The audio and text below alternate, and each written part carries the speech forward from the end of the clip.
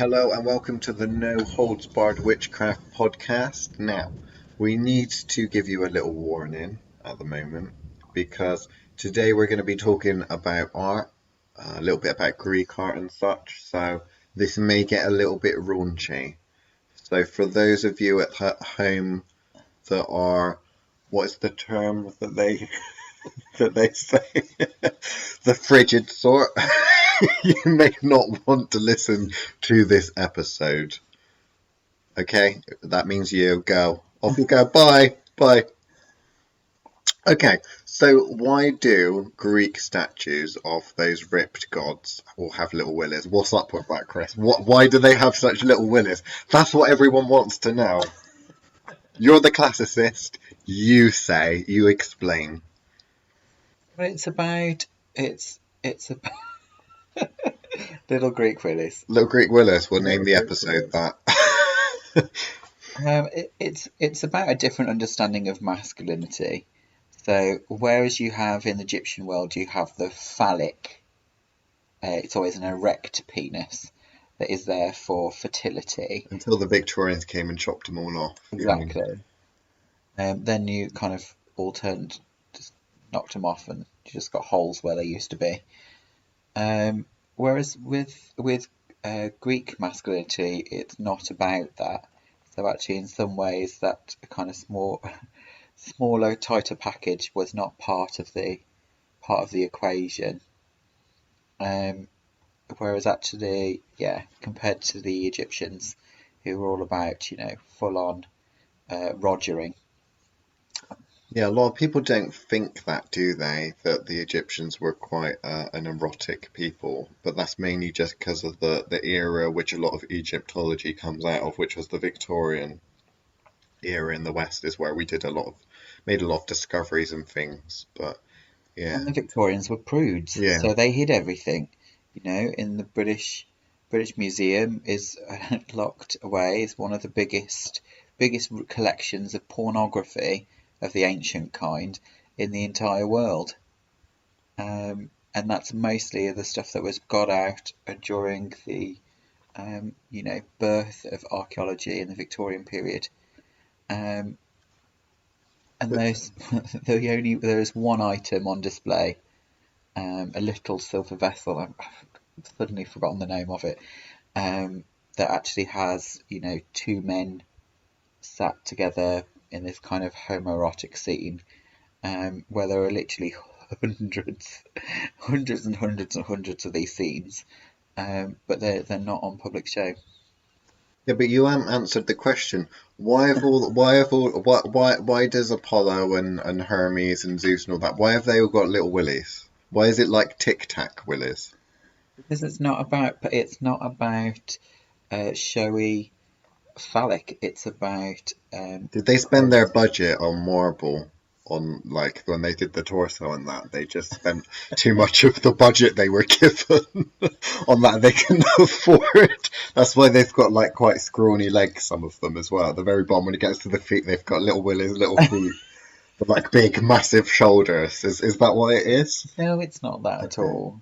Because many people would say that it's because the people that were in charge had little willies and they felt like that was actually quite big, or that they didn't want to make it look like, No, it's no, like, yeah, everyone's got the same size willy as what I've got, that kind of thing. no. You've got to remember that most of these statues that were made were not about celebration of the natural form. They are actually, most of them are votives of some description. So it's actually about displaying um, godlyhood as opposed to um, a study of the human form. So it's an idealized picture. So if they thought in any way, shape, or form that a big hangy willy was somehow more attractive, they would have done so. But this is about perfection. Well, it's all very, very symbolic, because I think you've kind of touched on that now, because we think of the Roman statues and that as art nowadays, and a lot of people think of them as art. and a celebration of the human form and life drawing and all that kind of thing. Yeah, Whereas actually there are, I suppose, representations of principles and gods, and that there's deep symbology with the poses that these gods and goddesses and that are carved in, the paraphernalia that they have to hand, and then the proportions of why they look the way they do. So yeah. what is It's not about direct representation of the living body. It's about an idealized view of whatever they are trying to symbolize with the piece. what are they trying to So, symbolize with the small piece then? well, that's up to you. You can decide whatever you want. Well, I there's academic general consensus in academia that when you've got the Greeks particularly, with the fact that it's all about kind of the honor and intelligence and stuff like that, and that if you have a large penis, then you're basically thinking with that head instead of the other head. So you're basically a slave to your desire, and that as a Greek man, like Zeus or something like that, even though if you read the stories, it's a bit,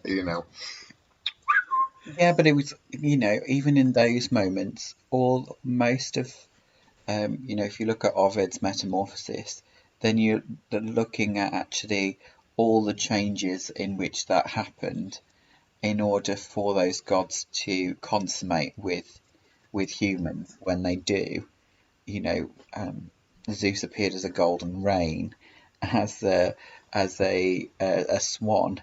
Like, they're not.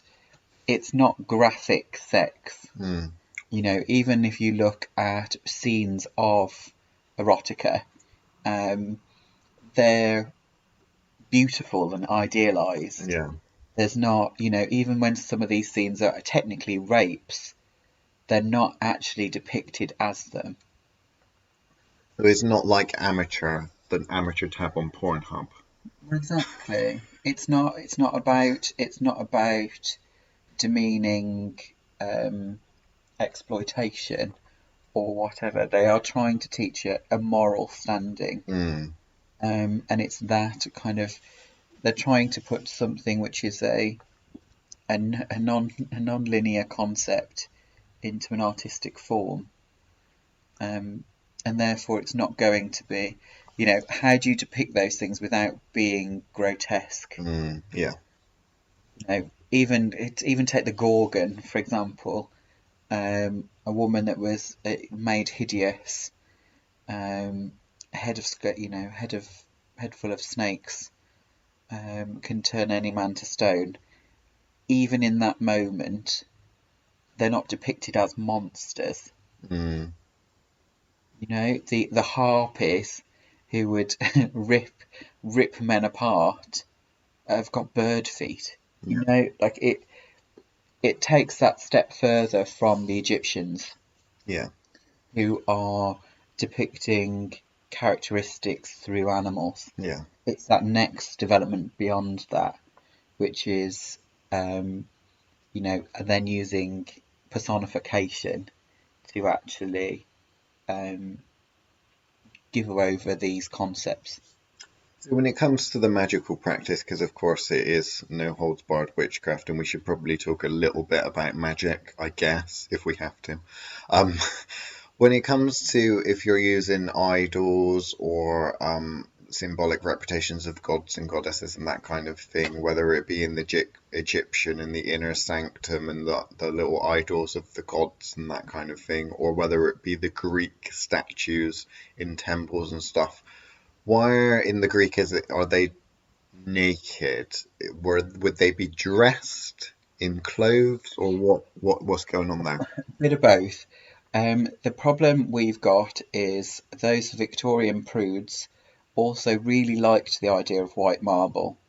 So most of them will have been were kind of in states of where the colour had gone to the point that you were starting to see the marble again.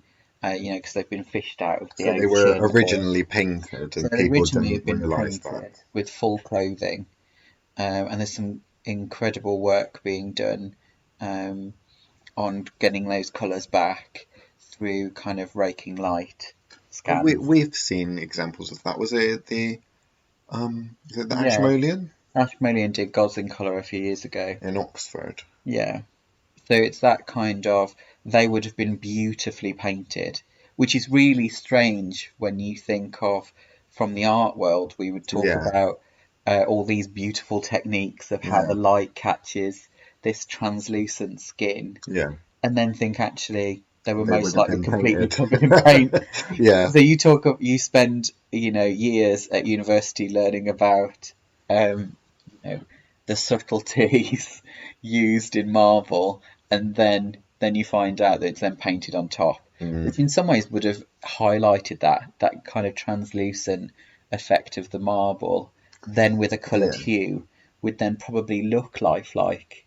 Well, I think that from the perspective of if you've seen statues up close, I think personally that they look better in marble. However, when you're talking about the painted ones that I've seen, like the replicas and that, when you think of how big those statues are and how they'd be quite far away from the person if they're on a building or if they're high up in a temple or something, from a distance, they would look quite lifelike and impressive, from Yeah. the where the plebs are essentially. Seeing them is only when you look up close that you can sort of see that the details may be a little bit less impressive than the original, marble. And these would have had gold and copper parts. They would have had Artemis, or would have her bow and her arrows and her quiver full of arrows, and they would all be beautifully Mm, adorned. Their eyes, particularly when you get to the Roman kind of copies of the Greek stuff, where they tend to be bronze copies, mm, and they put these inlaid gems into their eyes and all that yeah. kind of stuff, in order to take that to a new level in a different way. I'm working on some skull candles we've put in the for some of the spell kits and stuff like that with our little spell skull candles, putting gems and crystals and things like that on, and the effects are quite interesting. Um, but yeah, I mean, in terms of history and what we are from a historian's perspective and archaeology and all that kind of thing, a lot of the time something happens, a new discovery's made, and everything gets thrown out, doesn't it?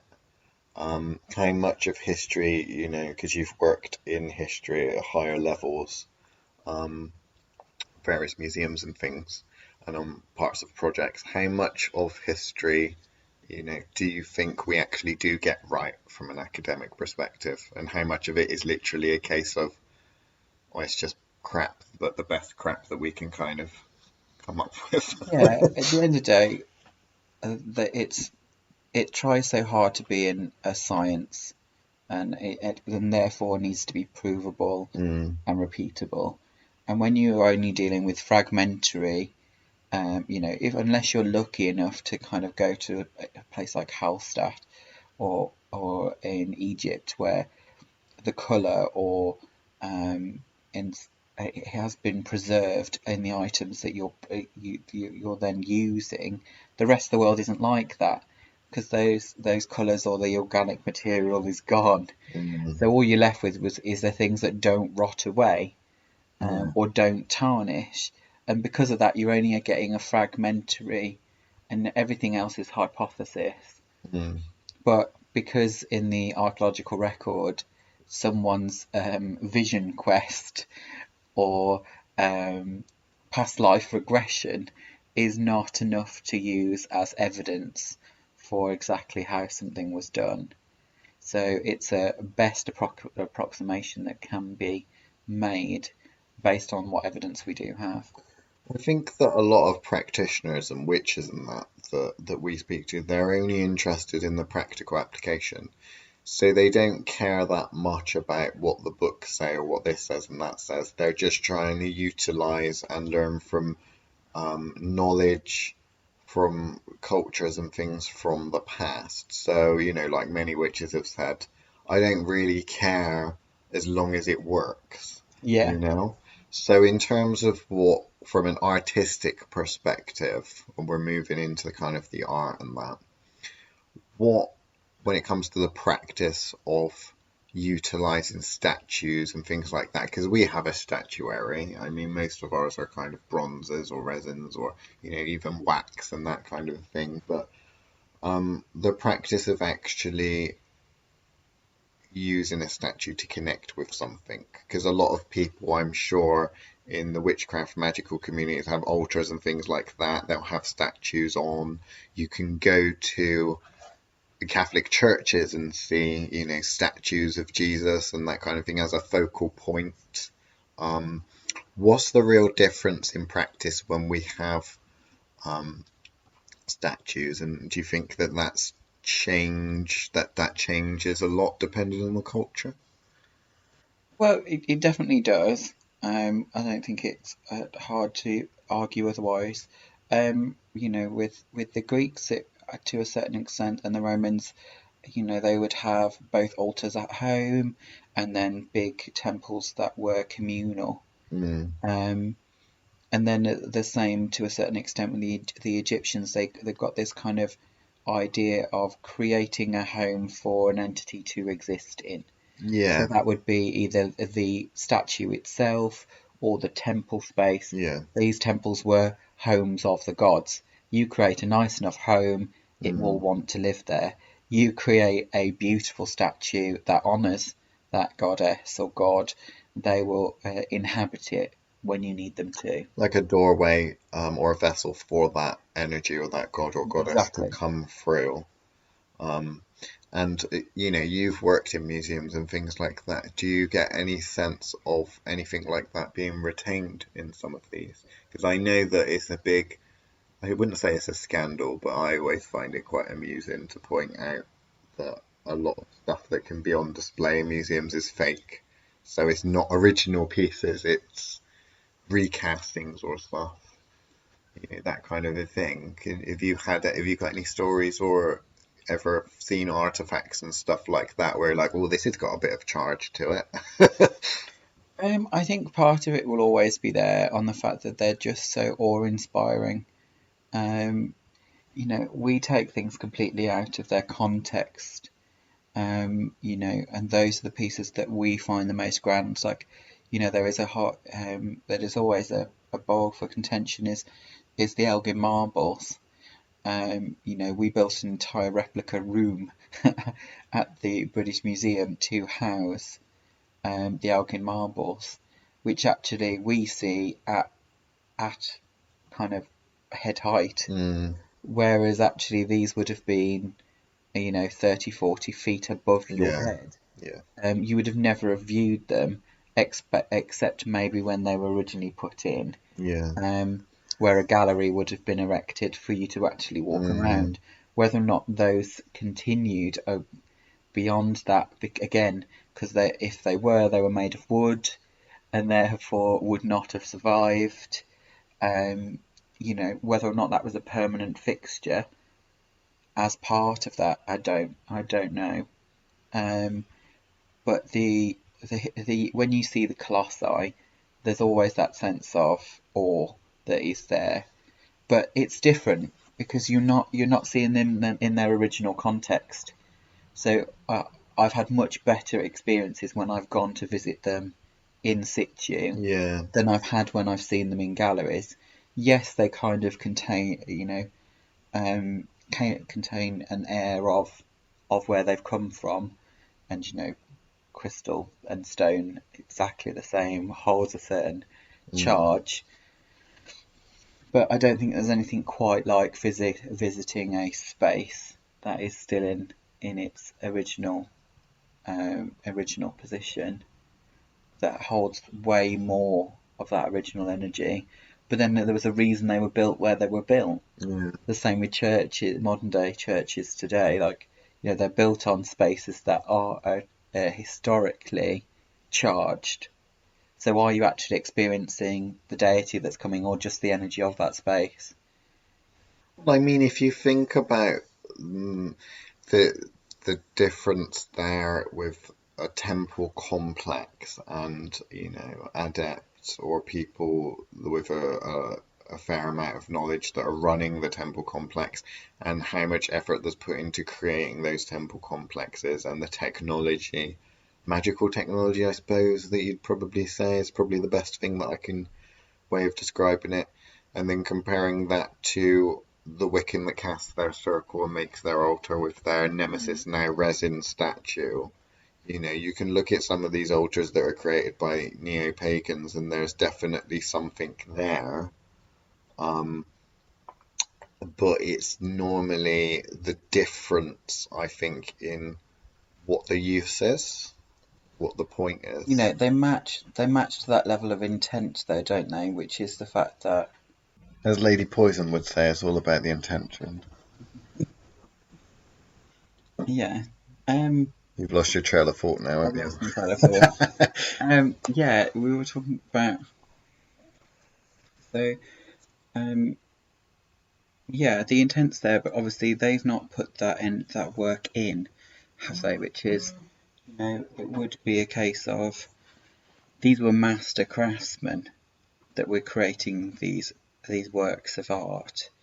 Yes, you would attempt it. The one that would be at home would either be the master craftsman that you could afford, like your level of what was actually available to you, or you would make that yourself.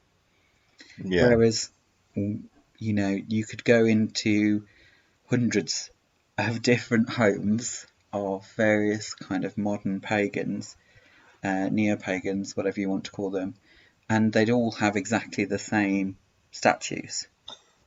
It's interesting because, of course, in Wicca and that style of witchcraft and all the Wiccan-y books, New Age books, that kind of thing, there's a lot of talk about consecrating objects because they bought objects, whether it's your athame, athame, sword, whatever, and or a plastic statue, and then they need to consecrate it. Is there really a need for consecration if you're creating the tool yourself for that purpose? And maybe that's why you don't necessarily have so much consecration rituals and traditions in older forms of magic and witchcraft, because the whole you are creating that thing for the purpose. Consecration means nothing compared to when you're actually setting out to make that object for that reason. You're not repurposing something. No, you've put the blood, sweat, and tears into the actual process of actually making that. The sacrifice is already there. Yeah. And when you design something for a specific use, the amount of energy that goes into it. I mean, thinking about the magical yarns that you make, because we do, we try to put the craft back in witchcraft and make sure that things are from these great old and or ancient forms of craft and magic, fusing those together. So when it comes to someone that's a great artist or craftsperson, then infusing their artwork and their projects, essentially what they're making, with magic, as opposed to trying to repurpose something else. Yeah, exactly. So in that moment, you're infusing that with the energy of that particular deity or that energy field that you want to enhance that work with is actually already in the item. So rather than, not just Wicca, but other kind of ceremonial magicians who spend all this time crafting these objects, um, to then need to consecrate on top of that kind of makes. It makes no point or no difference. I mean, the thing that I find quite interesting is that what's the point in using a tool or something if you have to consecrate it? If you're not going to go through the rigmarole of creating it yourself, why are you buying that in? why not just use something else? So, for example, if you've decided, well, I quite like an altar over there and I'm going to make a statue to go with it, I'll make that statue. But if I have to buy in that statue, why would I bother to even use a statue? Because I can kind of see from altar perspectives and things like that, and not everyone's a great artist. But when it comes to the stuff that you buy from the shops, I suppose, that kind of a thing, is a case of, well, why are you buying that crystal? Because you're told to buy that crystal?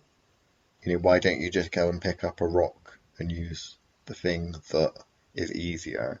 There seems to be a lot of kind of, I don't know, you need to use this tool or do that because that's how it's done, kind of Is thing. that kind of the Western heritage, I guess, of this? We in the Western world have got kind of Christianity and before that the Greeks and the Romans, the Celts, or with this rich history of because that's what most people say we've inherited from the Anglo-Saxon more than anything else, Mm. that we don't make it anything that we don't make ourselves, we pillage or take from somewhere else, and which is therefore why we don't really have have the ability to say no. If I want it, I'm going to get it one way or another. Yeah, it's interesting. I think from a magical perspective, I kind of see it as um because I think we've touched on before when we've talked about the issue of everyone's trying to go for a certain aesthetic, practice a certain type of witchcraft, certain type of magic, and there's certain tools and things that go around doing that. Whereas we don't work like that. We go by, well, what's currently in the room, what's in season, what have we got around us, and how can we use that? Yeah, Whereas other people do the opposite. They think, what do I want to do? Okay, I'm going to need to go and get those tools to do that. Whereas yeah, I think of things as, you know, if you're a chef, you look through your cupboard and you see what ingredients are in the cupboard in the fridge, and then you create a meal out of that. yeah, A non-cook, or sorry, a cook or not a chef, someone that's just used to warming things up, thinks, well, I need to go to the shop and buy a ready meal. yeah, I need to go and buy this, this, and this. They can't really utilize what they have because they have to think, well, I know how to make a lasagna. So if I'm having lasagna for tea, I need to go and get these different things. They couldn't create their own dish. They have to use something that's already been created, yeah. already exists, I suppose, instead of really understanding the ingredients of what's being incorporated into it. But is the difference of that is that um, we don't celebrate those small things anymore. So we take for granted we can just go and buy food. So rather than thinking, oh, I've got to go and hunt that deer and Yeah, grow those potatoes before I'm going to get eventually that stew after I've foraged for all the herbs that I need. Like, whereas now we just pop to Tesco's or Sainsbury's, it's just another thing on the tick list of things to do in a day rather than actually honouring that moment mm. because you've not had any kind of sacrifice other than, oh, I've had to work in order to make enough money to just buy these things. Well, we've gotten super serious and we're right at the end of the podcast now. So can you spend at least a minute maybe talking about the Catholic Church stealing willies and putting them in a willy museum or archive? Maybe you can spend the last minute about that. At least tell them how they can Google that. What's the story there? You've got a minute. Okay, so all you wanted to talk about is the Catholic Church and in their prudish behaviour, cutting all these, well, knocking off all these willies off these beautiful statues out of, or if you're lucky, some of them were just covered up with fig leaves. Most of them were ripped off. Yeah. You know, Out. whereas and then even worse with the Egyptians because those were some phenomenal phallus. Yeah. Whereas, but yeah, it's a prudish behaviour of women shouldn't be looking at this. But then rather than just get rid of them, they had to keep everything as the Catholic Church does, They don't just burn all these books or whatever, they just hide them in. Wow, and I can't believe it. I like to end on that, but we're out of time now.